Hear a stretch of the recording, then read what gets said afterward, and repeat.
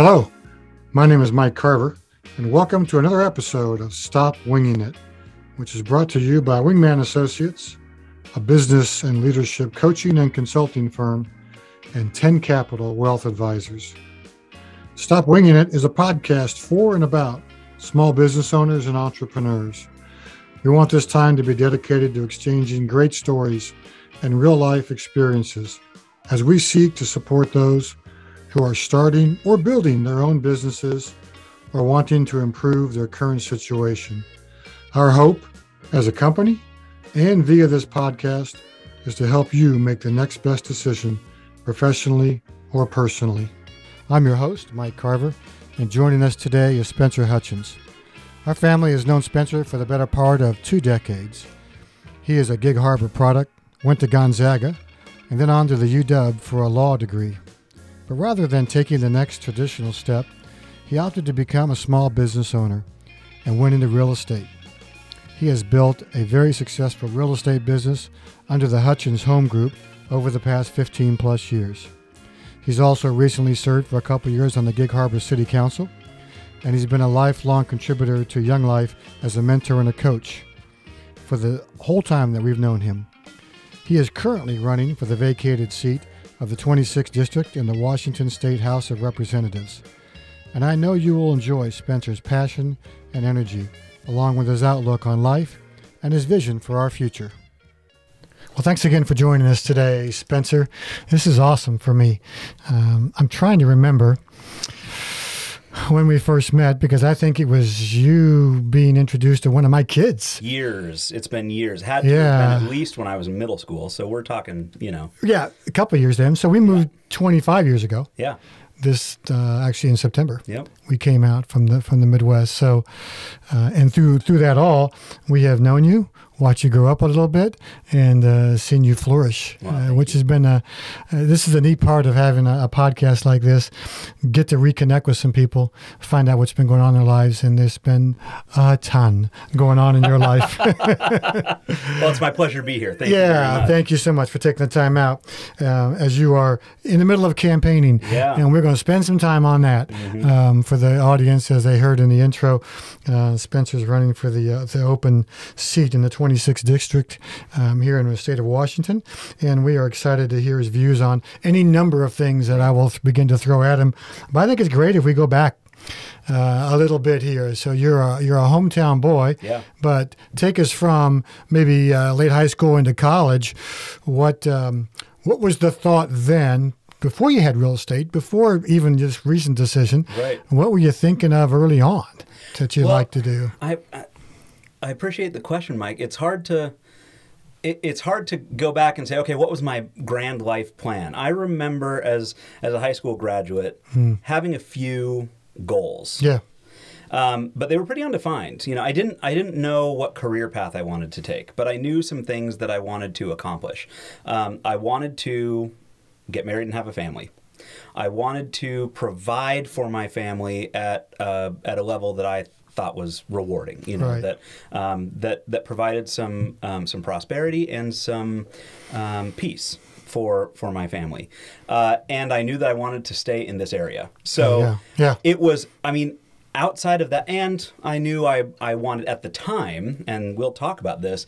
At the time, I knew I wanted to be involved in politics, and that did change over time, interestingly. But that was kind of the blank canvas on which anything could be painted. And so when I went off to college, it was really a blank slate. What am I going to do with my life? I know what I'd like to achieve, broadly speaking, in kind of an amorphous sense, but like literally speaking, what am I going to do on a day-to-day basis? Right. And so when I went to Gonzaga University, my philosophy of education has always been, it was then and it continues to be, pursue the things that are interesting to you. I describe it as the things that light your brain on fire. I was just talking to a class of students the other day, and I said, they were seniors in high school, and I said, if you go off to college, my recommendation, my advice is to take the classes from the professors that light your brain on fire, that really interest you, that make you want to continue learning, because that's, in my view, that's life. There you go. Lifelong process of learning.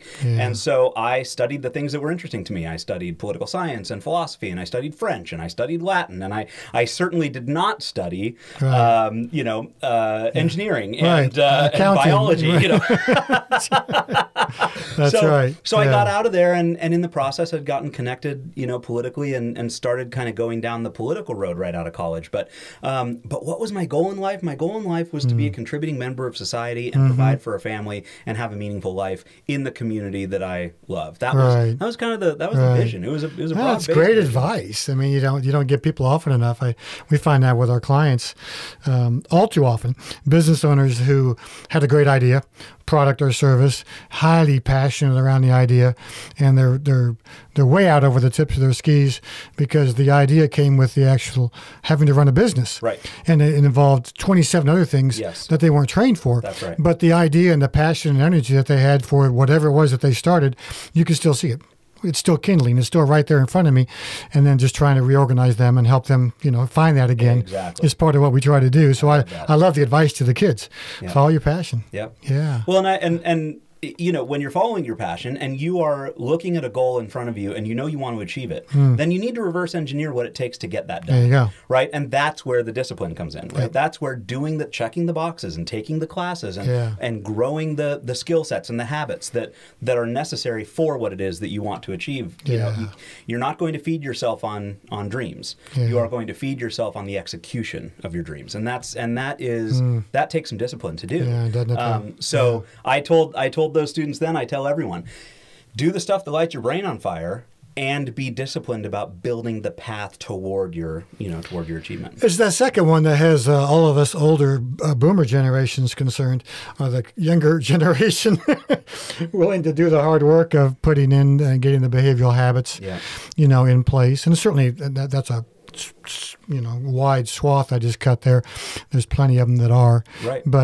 But it seems like we want it now. Yes. Please. Well, and that is the challenge that, I look at my life over the last 10 years, or where I am now, and have I achieved what I wanted to achieve by the time I wanted to achieve it? I don't know. I think my 18-year-old self probably would look at me now and go, it took you 20 years to do what I was hoping you'd do in 8. Yeah. And you go, okay, well, but my 18-year-old self was immature and didn't know what it took and hadn't lived life in a lot of ways. There you go. And so you gotta go up against life a little bit and learn, get bruised, get battered a little bit, and pick yourself up. I had this conversation with my brother once. He was telling me, he said, I feel like you'll just always succeed at whatever you do, and I don't have that. I don't have the ability to just golden touch something and it succeeds. Right. And I told him, Yeah. I said, I don't know if I've failed enough in life to achieve all the things I want to achieve.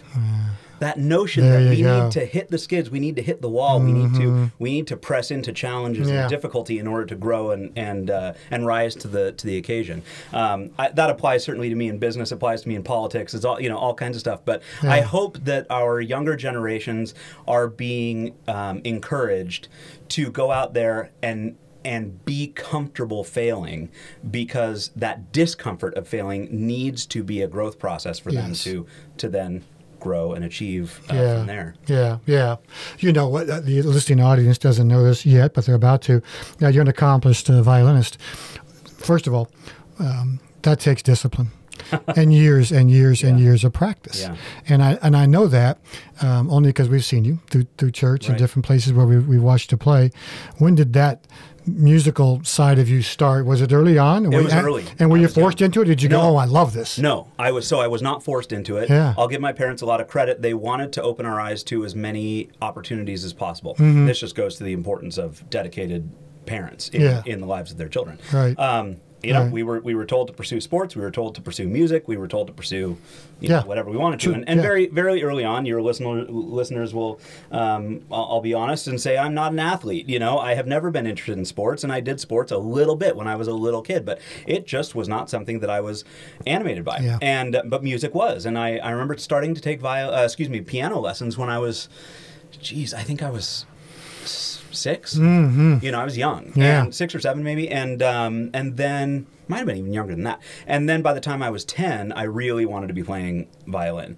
My aunt was a very, very accomplished violinist, and I had watched her, and anytime a violin was being played, I just sort of was drawn to it. Yeah. And so I told my parents I wanted to play violin as well, and they didn't believe me at first, and they let me hang on to that, you know, that thing I kept talking about for a little while before they finally said, okay, fine, let's find a teacher and let's get a little violin we can rent. There you go. And we rented a violin. I started playing at 10, and that was that. I mean, it just loved it, huh? Lit on fire. And really what fueled my love of music was not just the learning how to play an instrument, it was actually the ensemble. So by the time I was in 6th grade or so, I was starting to play in youth orchestras. I played in the Peninsula Youth Orchestra, on which I'm on the board now. I played in the Tacoma Youth Symphony, which I then, after college, joined the board of and had been the past president of that board.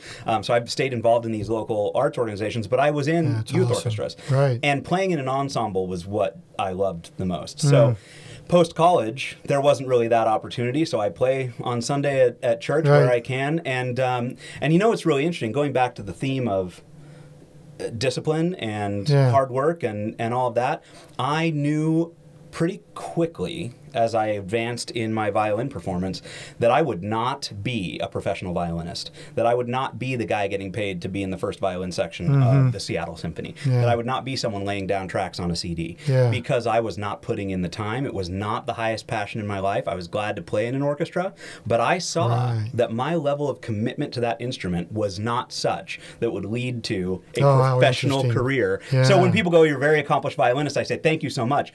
I know full well how many accomplished violinists there are out there. I am not one of them, comparatively speaking, because I know by the time I was in high school, I wasn't putting into it what it would take to be a particularly accomplished professional violinist. And I just recognized that about myself, and my teacher at the time gave me permission to be okay with that.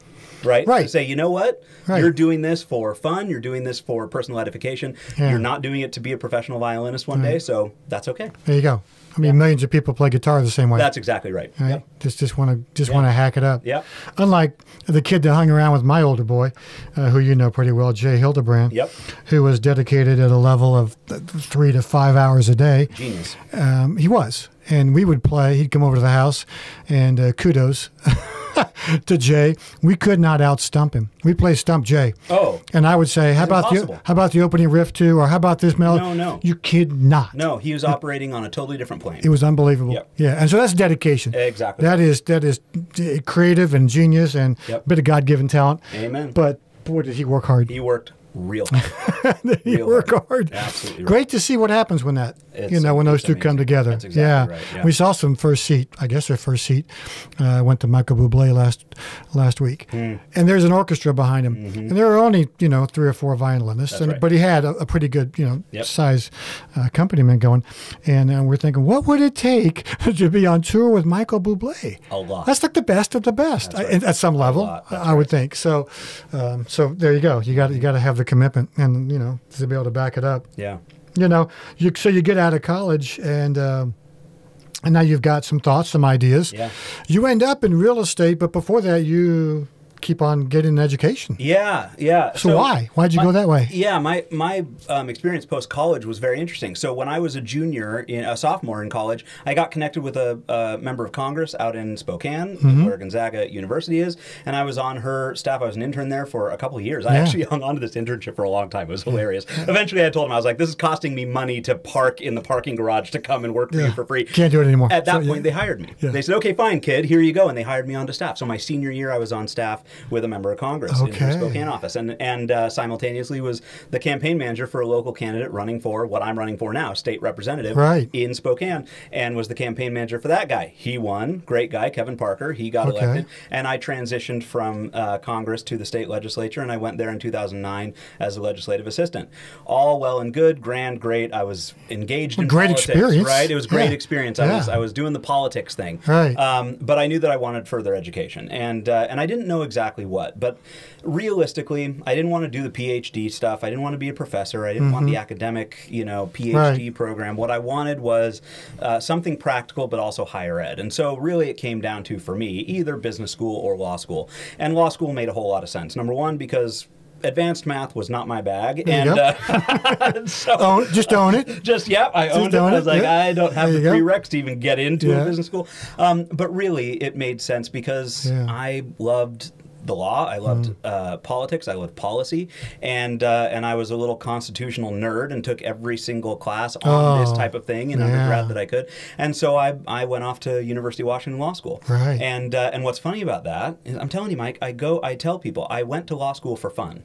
And that's a crazy thing to say. And it's a little flippant. Right. But in reality, I did not go to law school because I wanted to get a law degree to become an attorney. Yeah. And you knew it going in. I knew it going in. Yeah. And it was because of my grandpa. And I love my grandfather. He, right. God rest him, he just died a couple years ago, and he's a hero to me in my life. And he had gotten a law degree. And he went off and worked for the FBI and then became an executive at McDonnell Douglas Aircraft. There you go. And that example was before me. And I thought, okay, so that's a great education that has a lot of application to a lot of things. Yeah. It also just so happens that it's stuff that interests me, right? Lighting my brain on fire. And so I don't need to feel constrained that whatever I do in higher education next must necessarily be my doorway into a career. Yeah. It will be informative to my life and career, but it does not have to be the next step in the path to my career, right? Yeah. So I went off to law school, and I did all the things you would think a future lawyer would do. I was on moot court. I was a mock trial, competitor, and on an international law moot court team, and I was winning competitions right and left. I was the president of the moot court, which is the largest student organization on the campus and at the law school, and everyone thought I was going to be a litigator. And if I had gone down the road into law, I probably would have wanted to have been an appellate lawyer, up at the Court of Appeals, up at the Supreme Court, that kind of person. But I just knew that career, that life, was not really where I wanted to go. But the education was. So I made the most of it. There you go. And while I was in law school, I was trying to figure out what to do next. And I had been very interested in real estate for a long time, in property investment, property development, in buildings and construction, in ownership and sales, and just sort of all of it, not knowing anything about it. Right. And I was connected with the right people at the right time that got me into my next gig. So I graduated from law school with a JD, and and everyone thought I'd go off to be a litigating attorney, and instead I went in a lot of people's minds backwards to get a real estate license, which you don't even need to go to college to do, and took a job that paid nothing. Exactly right. You had to go earn your every day, earn your keep. Exactly right. I love that. It was a quarter life crisis. Actually, it turned into one. I didn't think it was one at the time. So I graduate, get my JD, and connected with a local man who owned a real estate company. He was a great guy, Dave Morris. A lot of people know him, and he owned the Keller Williams real estate brokerage. And a mutual friend connected us, and he said, "What are you doing after law school?" I said, "I don't know, but I'm interested in property and real estate." And he said, "Why don't you become a real estate broker and learn the whole business top to bottom?" And so I did, and I got my real estate license, and I started the fall after I graduated from law school. I started in real estate, and people thought I had lost my mind. I remember going to church on a Sunday, and people would come up to me and go, "So how are things going? What law do you practice?"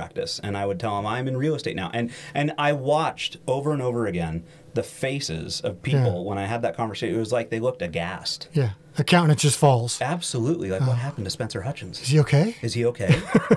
and I was talking to a guy I know you know, Eric England. Yeah. And he Very well. He told me that I should turn that around and turn it into a business growth opportunity. I should have done more of that, but what I tried desperately to do is get out of the conversation as quickly as possible. It was extremely uncomfortable to have people's expectations be met by a reality that didn't make sense to them. Yeah. Well, joke's on everyone in the end, right? Sure. And joke's on me for feeling that way, because a few years later, life really it exploded for me in really cool ways that I couldn't even have envisioned at that very moment. But it was a strange path that I took from college to politics to law school into real estate. It's kind of a circuitous route. And it goes back to what are the behaviors and disciplines that are required to be successful in any line of work? Boy, the behaviors and disciplines in real estate, isn't the number still north of 75 or 80% are part-time? in that business? And I mean, the number of people who are full-time are not the majority, right? Absolutely right. And the number, and even more stark is the number of people who for one reason or another, are not in the real estate business within 2 years of getting into it. Oh. That number is north of 95%. Ouch. I had not heard that. Yeah. It's a highly entrepreneurial business. Right. And it does not naturally probably draw the people who are interested in, corporate ladder, who are interested in salaried position, right? Yeah, It is the Wild West, and you better get out there and get after it. And I was blessed that I got out there and got after it and achieved, some success and just kept plugging along. When did you not only go out on your own, but what were maybe the biggest challenges that you maybe didn't anticipate in starting that career? Well, we've already touched on a couple of them without even knowing it right now. The biggest challenge, I believe, is I hadn't experienced failure in my life. When you get into real estate, you get told no all the time. Right. Incidentally, amazing preparation for politics. Yeah. Oh my gosh. Amazing preparation for politics. Yeah, very true. When you go into real estate and you are talking to people that maybe you're very long, close, lifelong friends about real estate, and then you see that they've listed their house with someone who isn't you, you have to ask yourself, A, why did that happen? As it relates to me, is there something I could have done to get that business, number one? And number two, what does this say about me? Or put another way, what am I going to allow this to say about me? Yeah. You have to be willing to digest that failure, that rejection, and move on. And learn go, from okay, it. There's something else out there for me. I can't let this one no turn into 1,000 no's because of my bad behavior from here. Yep. Right? And that's where the attrition rate is so high in real estate and other entrepreneurial businesses. You get told no a few times and you go, why do I need this? I don't want this. Right? If I had a job that paid me $60,000 a year to go and punch a clock and do a thing, I don't have to get told no ever. In my day-to-day life. Right. In real estate, you don't make money unless you're told no. Because you have to get through a certain number of no's in order to get enough people to say yes. There you go. Right? So that was a big lesson for me. I needed to fail. And I needed to fail fast in order to start learning how to grow. Right. The other thing that I think I learned pretty quickly is that I could not let other people's expectations of me color how I felt about myself and what I was doing. Going back to the whole thing about law degree, aren't you going to be a lawyer? Don't we expect you to be this big guy who's going to be on the news defending important people, right? And instead I'm out selling real estate, which I think is an incredibly upstanding profession. But other people were very confused about that. And I needed to learn how to transition that conversation so that it wasn't about how I'm letting someone down or confusing someone. Instead, it's about my vision for my future. The reason I got into real estate is I wanted to own a business. I wanted to own my future. I wanted to create my own opportunity. Exactly. And so I did it. And it's tough. It's tough. And it's different, maybe outside the box thinking than some people would have expected of me post law school, for example. But it was important. And within a few years, I bought the company I worked for. My business partner and I have owned our Keller Williams brokerage now for 6-7 years. And 100 grew it, from about 50 agents to 120 agents. And it's a work in progress. It's an ongoing, process. There's no end. There's no end. There's no end. No. Yeah. But it's the choices I get to make to be in the driver's seat of my own life. There you go. What a great story. What a great story for anybody that's listening who doesn't think that everything we do in life requires some level of dedication and persistence. Amen. It just comes back over and over again. Only when you are, at the advanced age and senility of someone like me, can you remotely look back and go, oh, that's what that was all about. Oh, I see it. And you don't see it at 35. I'm taking people on. Yep. What do you mean? Yep. And at 55, I'm like, yeah, that's your opinion. Exactly. That's okay. Yep. What are we going to choose? Our response is what we control. I tell my people in my office all the time, we control only one thing, and that's us in this moment right now. That's it. Yesterday doesn't exist, tomorrow doesn't exist, and all the rest of the people and what they're saying about you and for you doesn't exist. It's all you. What's the conversation you're having? I mean, we have a conversation all day, every day, with one very important person, that's ourselves. That's it. What conversation are we having with ourselves? Yeah. And when I'm out there knocking on doors for the campaign I'm running now, every door is an opportunity for someone else to dictate the conversation I have with myself. and it's important for me not to let that happen. Yeah, for sure. For sure. It's amazing the way that positivity also can spread. Yes. You know. So we're going to pay a quick homage here to our sponsor, who's 10 Capital Wealth Advisors. You know, if you're like most folks, the recent headlines and volatility that are being created are probably really concerning at the least, and possibly retirement changing at the worst. If you find yourself watching the market and your portfolio bouncing up and down a little bit more than you're comfortable with, and you don't really have any clear communication or defined path to success, maybe the timing's right to refresh the conversation with who's handling your money.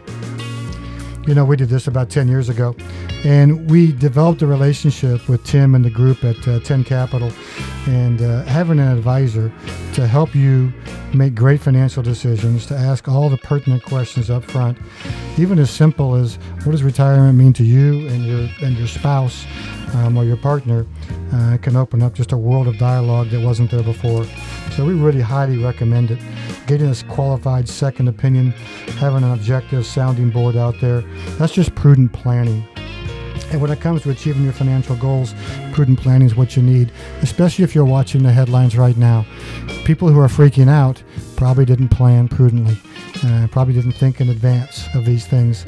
And so, you know, we feel great about what's going on. We don't love it, but we know that we've got a great plan in place. And 10 Capital is the right place for it. With nearly $1 billion in assets under management, their growth is just due to the process they've got. They talk about your purpose and your plan and your portfolio, and they stick with it, and they stick with you all the way through. They are my wingman as it comes to financial advising. They take everything into account, from my constantly changing goals, which seems to happen all the time the older you get, to the changing marketplaces that we're in. I highly recommend them, and to learn more, please check them out at 10capital.com. Throughout all of that, I feel like, you know, you keep finding different ways to, to challenge yourself, for lack of a better term. So now you've done all these different things, and you're moving through a successful, business career, and yet politics is still hanging out in the back of your mind, isn't it? You can't shake it. You're in it. You're part of city council then, right? You make a decision to do that. In the middle of all this, you talk a little bit about that and then how that led to this current opportunity. Yeah, so it is so interesting. I had been very politically ambitious when I was a kid. I mean, I remember being 8 years old, walking into my brother's 4th grade classroom, and there were the presidents on the wall. And his teacher and I were talking after hours. I was such a nerd, always been such a nerd. Yeah. And I was looking at those presidents, I want to be one of those guys one day, ha ha ha ha. Wouldn't that be great? I was political. I remember debating my neighbor about Bill Clinton back when I was in 1st grade. I mean, it's just comical. But I was really politically ambitious. I mean, I was student body president in high school, not because that was something important about a political career, but it just was at that time sort of the access point I had to that kind of opportunity to quote unquote serve in public office, right? To be a representative of my community in one way or another. Well, what's really interesting, Mike, is you get out of school, you start making some money, you start having a family, and life really has a way of flipping the script on you. And I'll tell you what, my interest in politics maybe didn't diminish. My interest in a personal political career or service in public office took a nosedive. Major nosedive several years ago when I am blessed with this amazing woman, Christy, who comes into my life like an angel dropped out of the sky. I mean, truly, so far out of my league, I can't even believe it. And we all said that. Yeah, exactly. Yeah. If I heard one out kicking my coverage joke, I heard them all. Exactly. Enough of that. All right. Exactly. But no, I mean, I was so blessed to have this wonderful woman come into my life. We get married, and then we start planning for our future, and we want to have kids. We started having kids pretty quickly, and our first son came along, and Rory, and then all of this is going on, and I'm just looking at my life going, the last thing I need right now is to be in a political office. Yeah. I need that like nothing, And so I'm focused on my business. I'm focused on my family. Well, just at that moment, a vacancy on the Gig Harbor City Council opened up. And it's somewhat ironic how the script gets flipped. Because it was an interesting time politically for the city. A new mayor had just been elected, hadn't even taken office yet. A new council, a new majority on the council had just been elected. So there's going to be a lot of transition. And I foresaw there were going to be some, I don't think it would be a surprise for anyone to hear that I foresaw in that moment that there might be some tensions and some difficulties and some transitions and changes and challenges going on in the city. And my phone started ringing. Would I consider an appointment to that vacancy? Would I consider it? And I had gone up for an appointment, years earlier, and it hadn't worked out. And that was fine. That was exactly right. That's what should have happened in that moment. But later on down the road, I'm going, no, I don't need to be on city council. I really don't need this. And it was almost because of that I decided to do it. Was the fact that this wasn't about doing anything other than trying to do good for my community in a moment when I felt like what I could bring to the table would be helpful, and that it would likely be something of a challenge and something of a sacrifice. I don't want to pat myself on the back too much here, because it was a privilege and it was a pleasure in a lot of ways. But it was time away from my work and my family. But I decided that it was a worthwhile thing. Christy and I decided it was a worthwhile thing, and so I did that. And I served 2 years, and while I was on that council, I thought, I really think I'm liking this maybe more than I expected I would, and maybe I'm going to run for re-election. Well, by the time my term came up, I've served out the 2 years of this unexpired term. By the end of 2 years, I thought, I am glad I have served my community. It has been a privilege and a blessing to me, and I do not need to run for re-election. My friend Tracy Markley took my seat on the council, and she's now the mayor of Gig Harbor. She's a dear friend, and she's doing a great job. And it's just, it's an interesting thing to think back on that and go, it wasn't about, scratching some ambition itch. It was about serving my community for a time. That's cool. Yeah. That's really cool. Yeah. You got to be careful when you say, I'm here, God send me. Yes. Because, things happen. And all of a sudden people will surround you with, what about this, what about that? That's right. You still got to be true to yourself. Yes. You still got to be, taking the important, make sure the main thing's the main thing. Like always. Yes. Like always. When did the main thing become the main thing for this? Well, yeah. So that's the interesting thing. Then we transitioned a year later, after I left the council. In our local district, we have each district, for those who may not know who are listening, each legislative district in our state has one senator and 2 representatives. And the representatives are 2-year terms, so they're always on the ballot every 2 years, and the senator is a 4-year term. Well, one of our state representatives is running for the state senate, so all 3 positions are on the ballot this year. And so one of our state representatives is running against our incumbent senator, which opens up this state representative seat. My phone started ringing. And it was about a year after I'd left the council, and I really I said no. I said no. I didn't unthinkingly, kind of knee jerk, just said no, thank you. No, I appreciate it. That's very flattering. But the calls kept coming. And then Christy and I started going, okay, maybe we should think about this. Maybe we should pray about it. Is there a reason the calls keep coming? And by then we had our son was born, and we very shortly thereafter got pregnant with our second. And it would represent a major challenge, potentially major sacrifice. And almost the exact same thinking about the city council just sort of cropped up in our minds. Yes, it will be.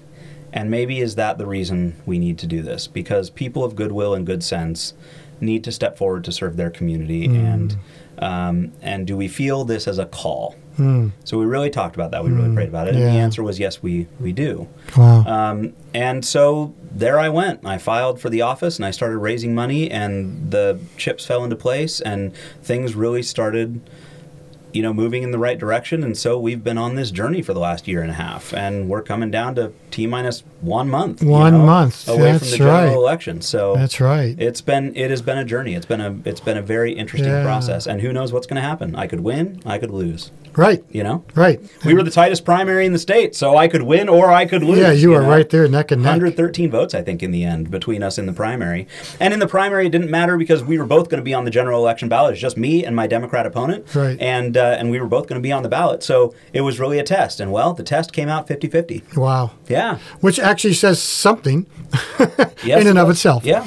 As Washington's pretty far left-leaning state. Yeah. So you never know. Our district is pretty quintessential swing district. It could go either direction. You take nothing for granted. There you go. Yeah. There you go. So that's how I started going down this road. And I try to maintain the business, right? Right. I keep going, keep doing the business. I need to provide for my family. No one pays you to run, Nope. right? No one pays you to be a candidate. They do not. So they do not. We try to do the best we can. Wow. Yeah. So what have been like the things that you did not anticipate, things that kind of catch you off guard on the campaign trail? Is it just everything that we want to believe in the movies, or is it nothing like it?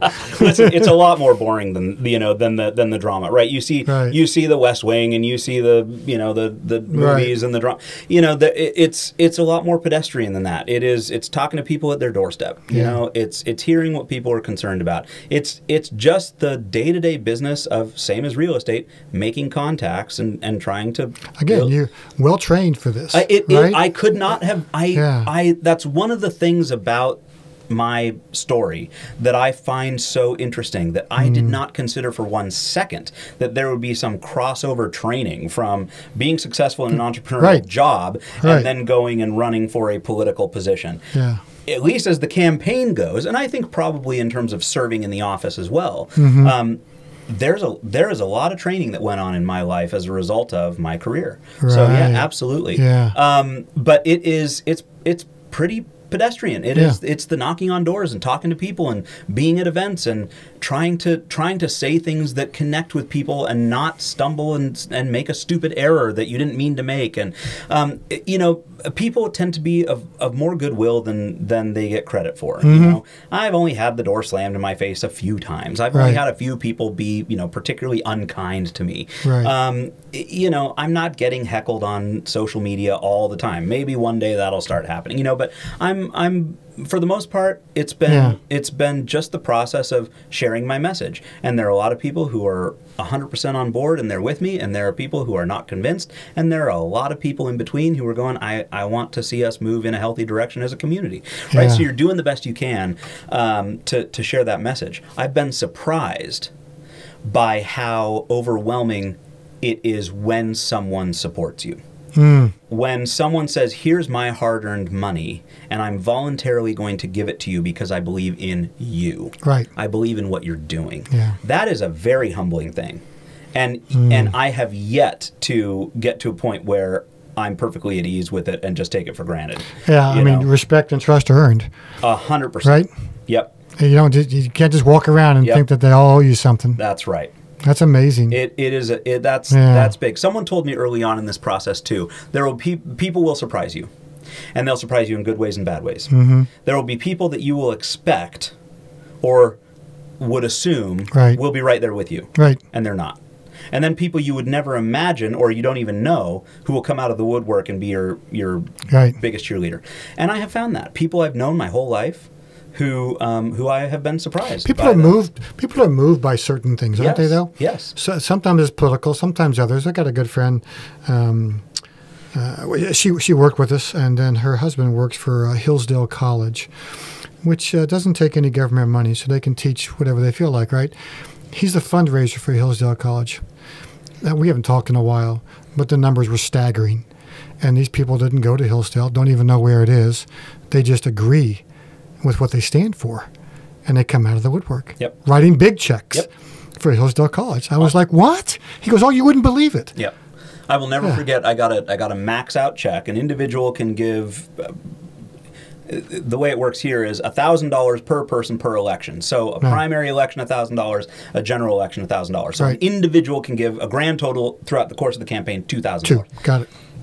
I got a check from a name I'd never known, never seen, never spoken to, from not our hometown, from outside the district, a long way away. Wow. Max out check. I looked this person up, and I looked at and they contribute. They contribute to candidates fairly regularly. Right. But this person has just made it a mission to seek out candidates who may not even live or represent where this guy does. Wow. And contribute at the highest level. Yeah. And I just remember being totally blown away by that, because he didn't know me, I don't know him, but he did his research. Yeah. He talked to some people. Yeah. And he came out of the woodwork. That's so cool. You know, and that kind of thing, you're like, all right, I'll take that, right? And going back to the conversation you have with yourself. So I can't take that information and then go, Spencer, you're the greatest ever. Look what just happened. Yeah. Right? Any more than when someone slams the door in your face, you can't say, Spencer, you suck. Right. You know, and everyone hates you. Yeah. Like, no, you've got to take the blessing and be grateful for it, but don't get puffed up by it. And you've got to take the challenges and take the failures and not get dragged down by them, but let them fuel you. Both of those things need to fuel you. Great advice. Great advice. So let's talk about the messaging. Yeah. What's tip of mind? What do people want to talk about, and what are you trying to reinforce? Well, so before I get into policy, I'll tell you, I keep hearing over and over again, people are really concerned about the state of our politics, the tone of our politics. Yeah. And I have really tried hard, very intentionally, to approach this campaign with a sense of solicitude toward everyone possible, right? To be gracious and kind. There have been articles. My opponent Addison and I were just interviewed together down in Gig Harbor for a video that's accompanying a piece in the News Tribune. It's been released. Talking about us individually, but also talking about us and our approach to this campaign, which has been issue focused, and we're gracious to each other. You know, I consider him. I've said in debates, I sort of consider him a buddy. Yeah. We're in this together. Only one of us is going to win, but we're both doing this together. No one else in the community is doing the thing that we're doing. Nope. It's just him and me. That's right. And so why would I be antagonistic toward this person when it's really a question of ideas? It's really a question of vision. And we may have a different vision. We may have different ideas. Sure. That doesn't make him a horrible person any more than it makes me a horrible person. Exactly right. Right? So I try really hard to respond to people's concerns about the state of our politics by modeling for them some civility. What healthy civility looks like. You're exactly. Because you're not getting it on the national level. No, they're not. And you know what? I didn't mean to do this either, but I hired a liberal Democrat campaign manager. Yeah. I've known her forever. She's a dear friend, and she is incredibly talented. Right. She does not agree with me on politics, but she believes in me as a person. Yeah. And I trust her implicitly. And you know what? That's something that we can model as well. Wow. This person is hopeful that I win, even though if she were a state legislator, we'd be in different caucuses and we'd be voting differently on bills. Yep. Not on everything, but on a lot of things. Sure. And so I'm trying to model that for people and show them this is my heart. And I may be a Republican, absolutely right? I may have a different policy view than you. But first, you're a human being. Yeah. First, you're my neighbor. Now let's talk about policy. Right. And so that's something that really comes to the fore in this campaign. I hear it, and it resonates with me. Good. I talked to someone the other day. They're like, I'm sick of politics. I said, I know, me too. That's why I ran. Yeah, there you go. You know, you can take either side, right? Absolutely. You can cover and duck and run. Yeah. Someone told me that I met a Democrat the other day at the doorstep, and she said, "I'm sorry, I'm a Democrat, I can't vote for you." But she was very nice, and she said, "But honestly, look at your party." And then she went down the list of all of her grievances against the Republican Party, and the extremism, and this and that, and whatever. And without really getting into the weeds of exactly the personalities and the complaints she had, I said, because she said, "How can you be associated with?" And I said, listen, if people of goodwill and good sense on both sides surrender to people who have no goodwill or who are unreasonable, then we all lose. Yeah. And so here I am, a Republican, but I am stepping forward to be a representative of goodwill, good sense, balance, common sense, and that's really important. So that's very much it has become over the last year as this is such a cool thing as I've listened to people, as I have heard people resonate back to me the things that I am concerned about. It becomes a key element at the core of what I'm absolutely about. Yeah, absolutely. But the central themes, once you know them, they just roll off. Yes, they become who you are. Yes, and it's clear to me listening to you that you know who you are. I don't have to sit there and think about that question. I'm not going to take it personally. I'm going to come back with what I know is the right way to address this.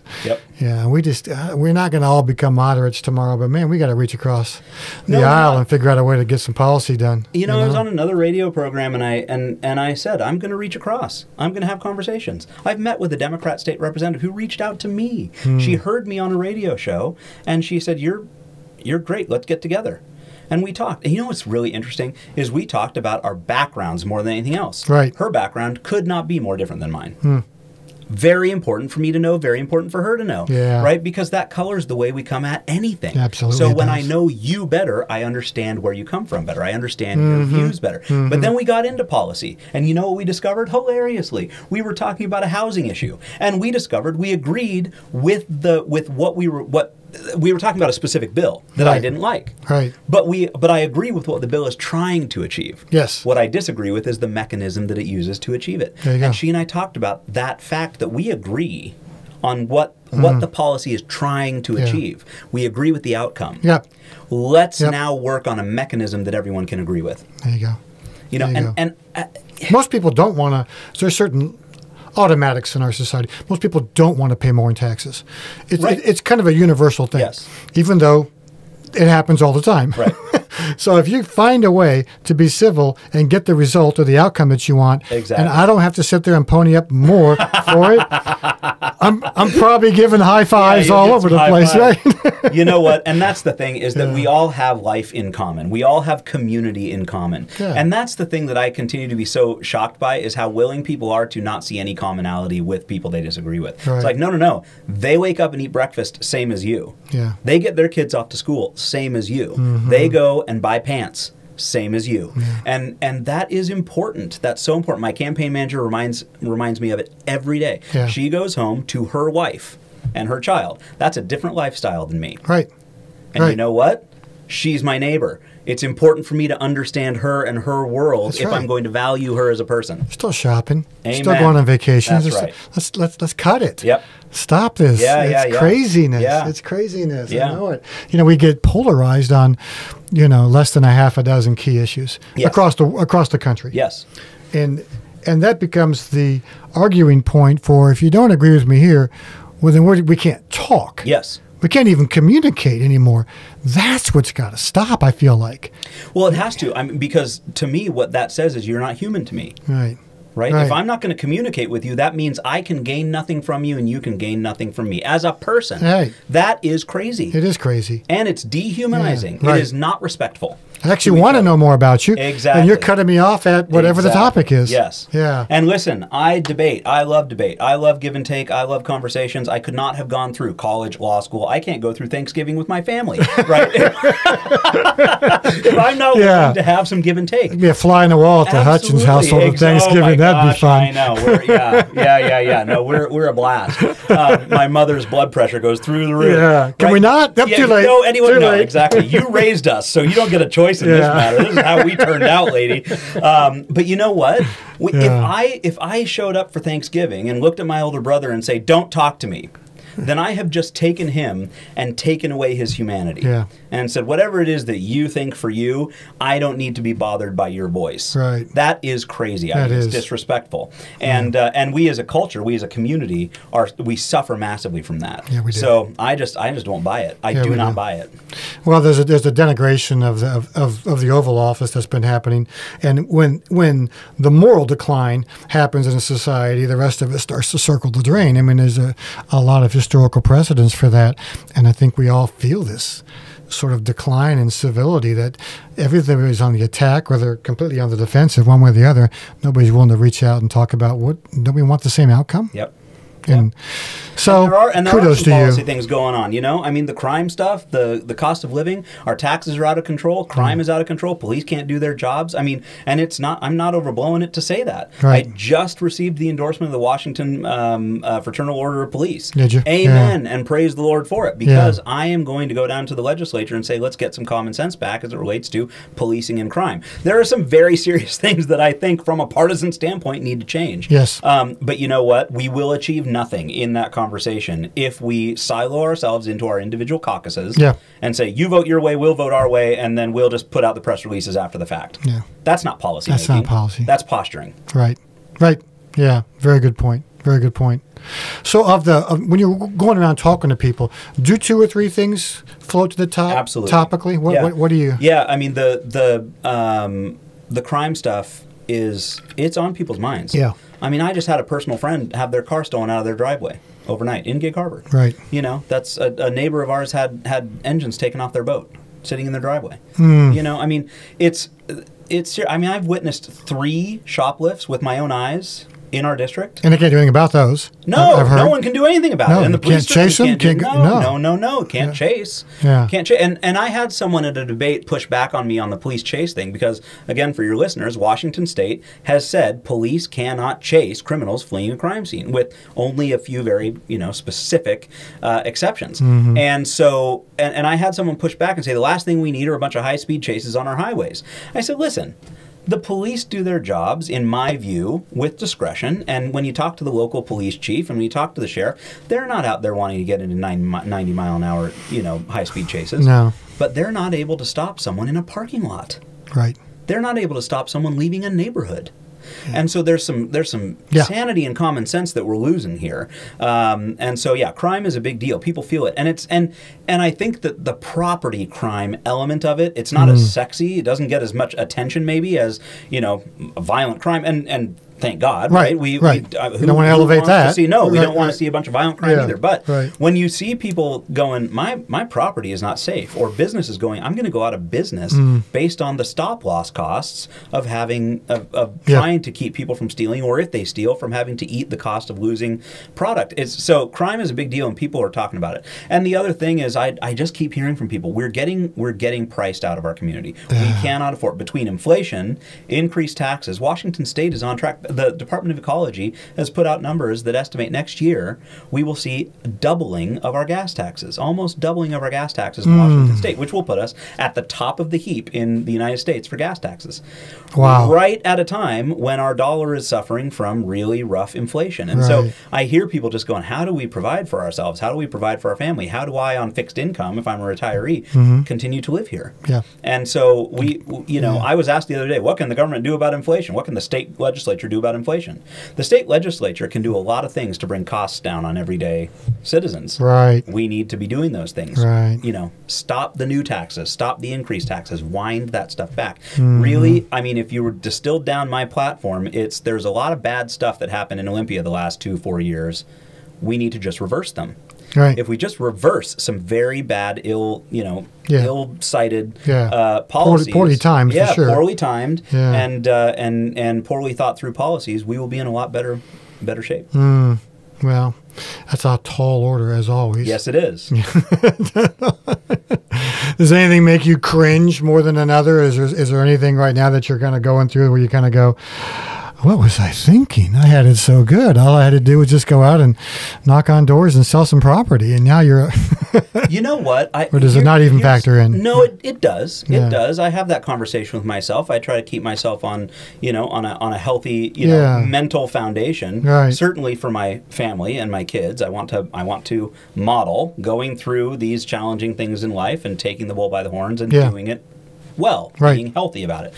And I would say, the most jarring thing for me is being viewed as a politician. And I know that's stupid for a politician to say, right? I'm running for office. That means I'm a politician. Yeah. But a year ago, I was just a normal dude, right? I was just a father. I was just a husband. I was just the local guy down the street. I own a real estate company. That's great, but it certainly doesn't make me Donald Trump, or Jeff Bezos. I'm not fabulously wealthy. I'm just going through my life trying to be a normal, good person. Now I'm running for office. And I described this for someone. Any reputation I had prior to this was the result of people who knew me or knew people who knew me. Yeah. Right? Or had some interaction with me at one level or another. Well, when you go and put your name on a ballot and put a letter by your name, now half the community has an opinion of you in one direction, and the other half has an opinion of you in the other direction based only on the letter by your name. Yes. Right? And some people have an opinion of you regardless of the letter by your name because you're a grubby politician who put your name on the ballot. Yeah. Right? And so that's just been an interesting thing because I know who I am in my heart. Yeah. And I'm the guy knocking on your door, but I'm still just Spencer. Right. But I'm Spencer who happens to be running for state representative. And for people who haven't been in that position, I think it's hard to really kind of envision. You go from being a regular, average, everyday guy, you leave this room, you go out to your car, you get in your car, you drive to the store, get out of the car, and you're just still you. Still me. When I get out of the car at the store, I see people looking at me because they've recognized me from that event. Right. They've seen me at the door. They've gotten the mailers about me or from feeling judged. Yeah, exactly. All the time, I'm sure, don't you? And it's not bad. I don't it's not a complaint because that's what I signed up for. Right. But it is interesting to now know that my reputation or people's opinions of me is in a lot of ways out of my control. Some of it's in my control, but there's a lot of it that's out of my control. Yeah. And that's the whole process of putting yourself forward in a public sense. Oh my gosh, isn't it though? And really, that's what you sign up for, and I'm good with it. I'm good with it. But it's that process of sort of looking at yourself going, okay, it's a little different for me out there now, right? Well, isn't it though? And isn't it though? And wanting to protect your kids and wanting your kids to, to come through that. For sure. Okay, and they are. But what you model, what they see, and they will see in continuing years, says more about you than anybody's words. It's the consistent actions and behaviors that you put out there in front of them and everybody else. But to get there, you can never do it on your own. That's right. And when we know that here at Wingman, we talk to business people all the time. We were literally out over the tips of their skis trying to do everything themselves. We're in 45 hats running a small business. Yep. It's really hard. They need a sounding board. They need somebody with some experience. And that's what we try and do. Where did your sounding board come from? Your mentors, your coaches in your own life? Because I know that they're there. I can't think of many blessings in my life that are more alive in my heart than the people who invested in me over the years. Yeah. And some of them aren't here anymore. Right. I talked about my grandpa before. Right. It's trite to say he was my best friend because he wasn't my best friend. That's not what he was. But he was one of the most important voices in my life. There you go. He and I wrote letters to each other all through college. I bound him in a book form when he turned 90-something. Oh, my gosh. Wow. And those will stay with me forever. But the people who came into my life starting young, first grade. Janet Newton, my first grade teacher. Yeah. Jim Longauger, my fourth grade teacher. Karen Kennedy and Doug Perry, and people that I had in high school. Professors. Right. Friends of my parents. Pastors. Who took an active interest in my life, in me as a person, in my well-being, in my future, and who didn't just give advice. I think advice is overrated, frankly. What they did is they spoke encouragement, and they pushed me to see potential. Yeah. And I will never forget the things that I heard from people who I loved and who loved me, just saying, you have the ability to fill in the blank. Right. They didn't give me advice on how to get there. They may have. Right. But what I remember most is not that they gave me advice on how to get there. It's that they told me that there was there in the first place. Yeah, I could do it. I could do it. It's within me. You could do it. Yeah. And incidentally, we expect you to. Right. And I think it's important. I think it is important. There's a balance. You want to make sure that you are not dragging someone down by putting too much on them, saying, we expect the greatest of things from you, right? Yeah. Great expectations can be a burden. However, I think it is very important not to call people that you care about to a higher version of themselves, to a higher degree of achievement or attainment, to see the mountaintop and go for it. Right. And I had people in my life who did that. And it was so funny when we were thinking about running for this position. Right. Or when I was thinking about buying my real estate company. It didn't occur to me that it was too far for me to achieve. The question was the how.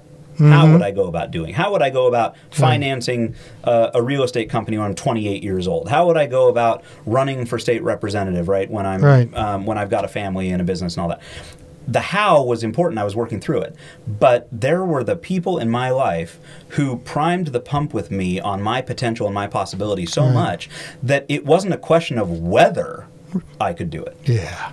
And that's incredibly powerful. Yeah. And it's what I want to pass along to my children. And it's course. what I have tried to pass along. I've mentored kids. I was a Young Life leader, and there were 3 generations of Gig Harbor High School boys that I mentored and prayed for, and that many of them are still in my life. And they really mattered to me, and I wanted them to know that there was someone who was for them and saw something in them that was worth pushing and pushing. Yeah. And I just think that's so powerful as the result of the people who did that for me. And I know, Mike, what a privilege that was.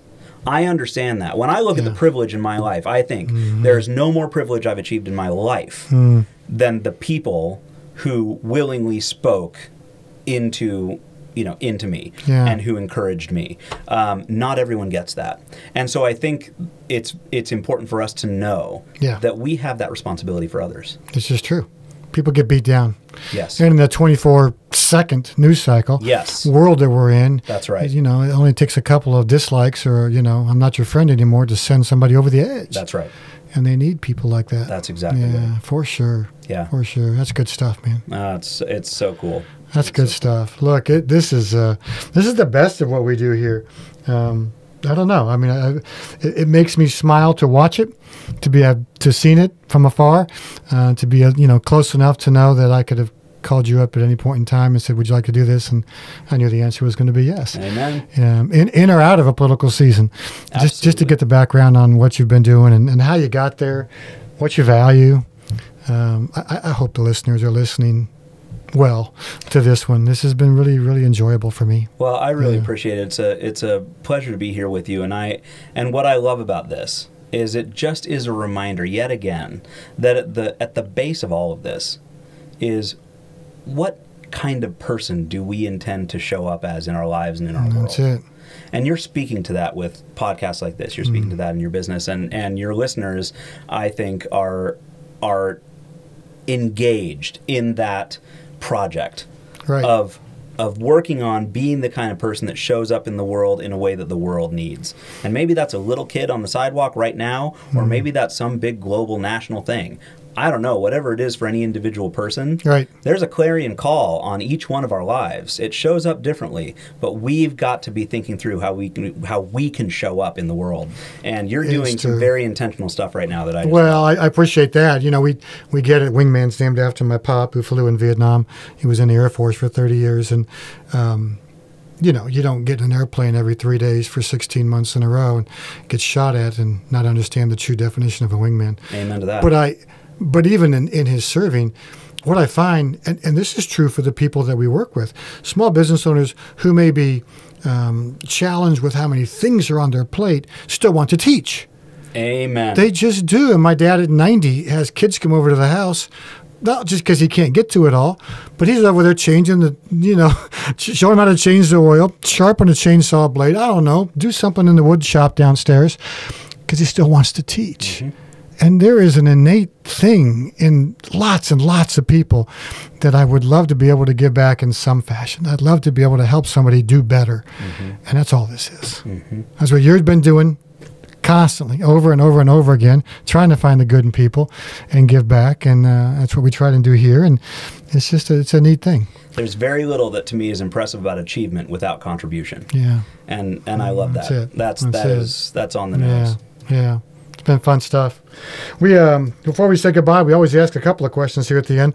But as busy as you are, I would stick with this one. On a personal side, who might be your Mount Rushmore of dinner guests, living or dead? I'm gonna guess I know one, since you've already mentioned him a couple of times. But I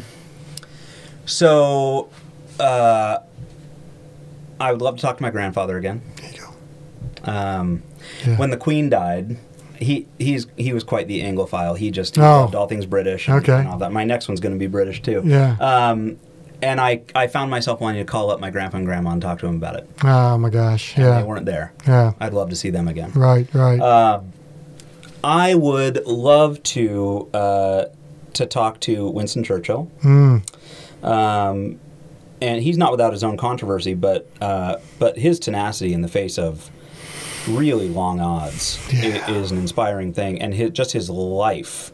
I'm a student at Churchill, and I love Churchill, and his life oriented toward service and victory. For sure. In whatever way, he was the right guy at the right time, and he didn't want the spotlight. Nope, no. Didn't want it. And he spent a long time in the wilderness, being willing to be the lone guy in the wilderness. Yeah, he did. Before the words that he was speaking lined up with the needs of the time. Yeah. So I'd love to speak with him. And then it's lame, I'm sure, very nerdy, but Thomas Aquinas is a hero of mine. I studied a lot of philosophy in college. Yeah. And his Christian philosophy was really eye-opening to me. It's just one of those things that I look back with great nostalgia in my time at college studying these big thinkers. And he's one that I just was totally enthralled by, and probably not one that a lot of people go, oh yeah, hell yeah, I want Thomas Aquinas at my dinner table. A heck of a dinner. Actually, it would be, because he was known to be quite rotund, and he loved himself a good dinner. But, there you go. Yeah, no, I mean, those are it's an eclectic group: Thomas Aquinas, Winston Churchill, and my grandpa. There you go. And the three of them would love to get to know each other. You just know that they would. You just know that they would. That's awesome. That's awesome. And it would be a wonderful meal. That's for sure. That's for sure. Thanks for having me, Spencer. This is wonderful. I wish you nothing but success and good luck on the rest of the campaign trail to you. For the audience out there, Spencer Hutchins, you can find him at that address on any number of websites and places to go. And again, this has been a wonderful time spent getting to know you better. So appreciate it very much. Good luck to you, my friend. Thanks so much. All righty, you betcha.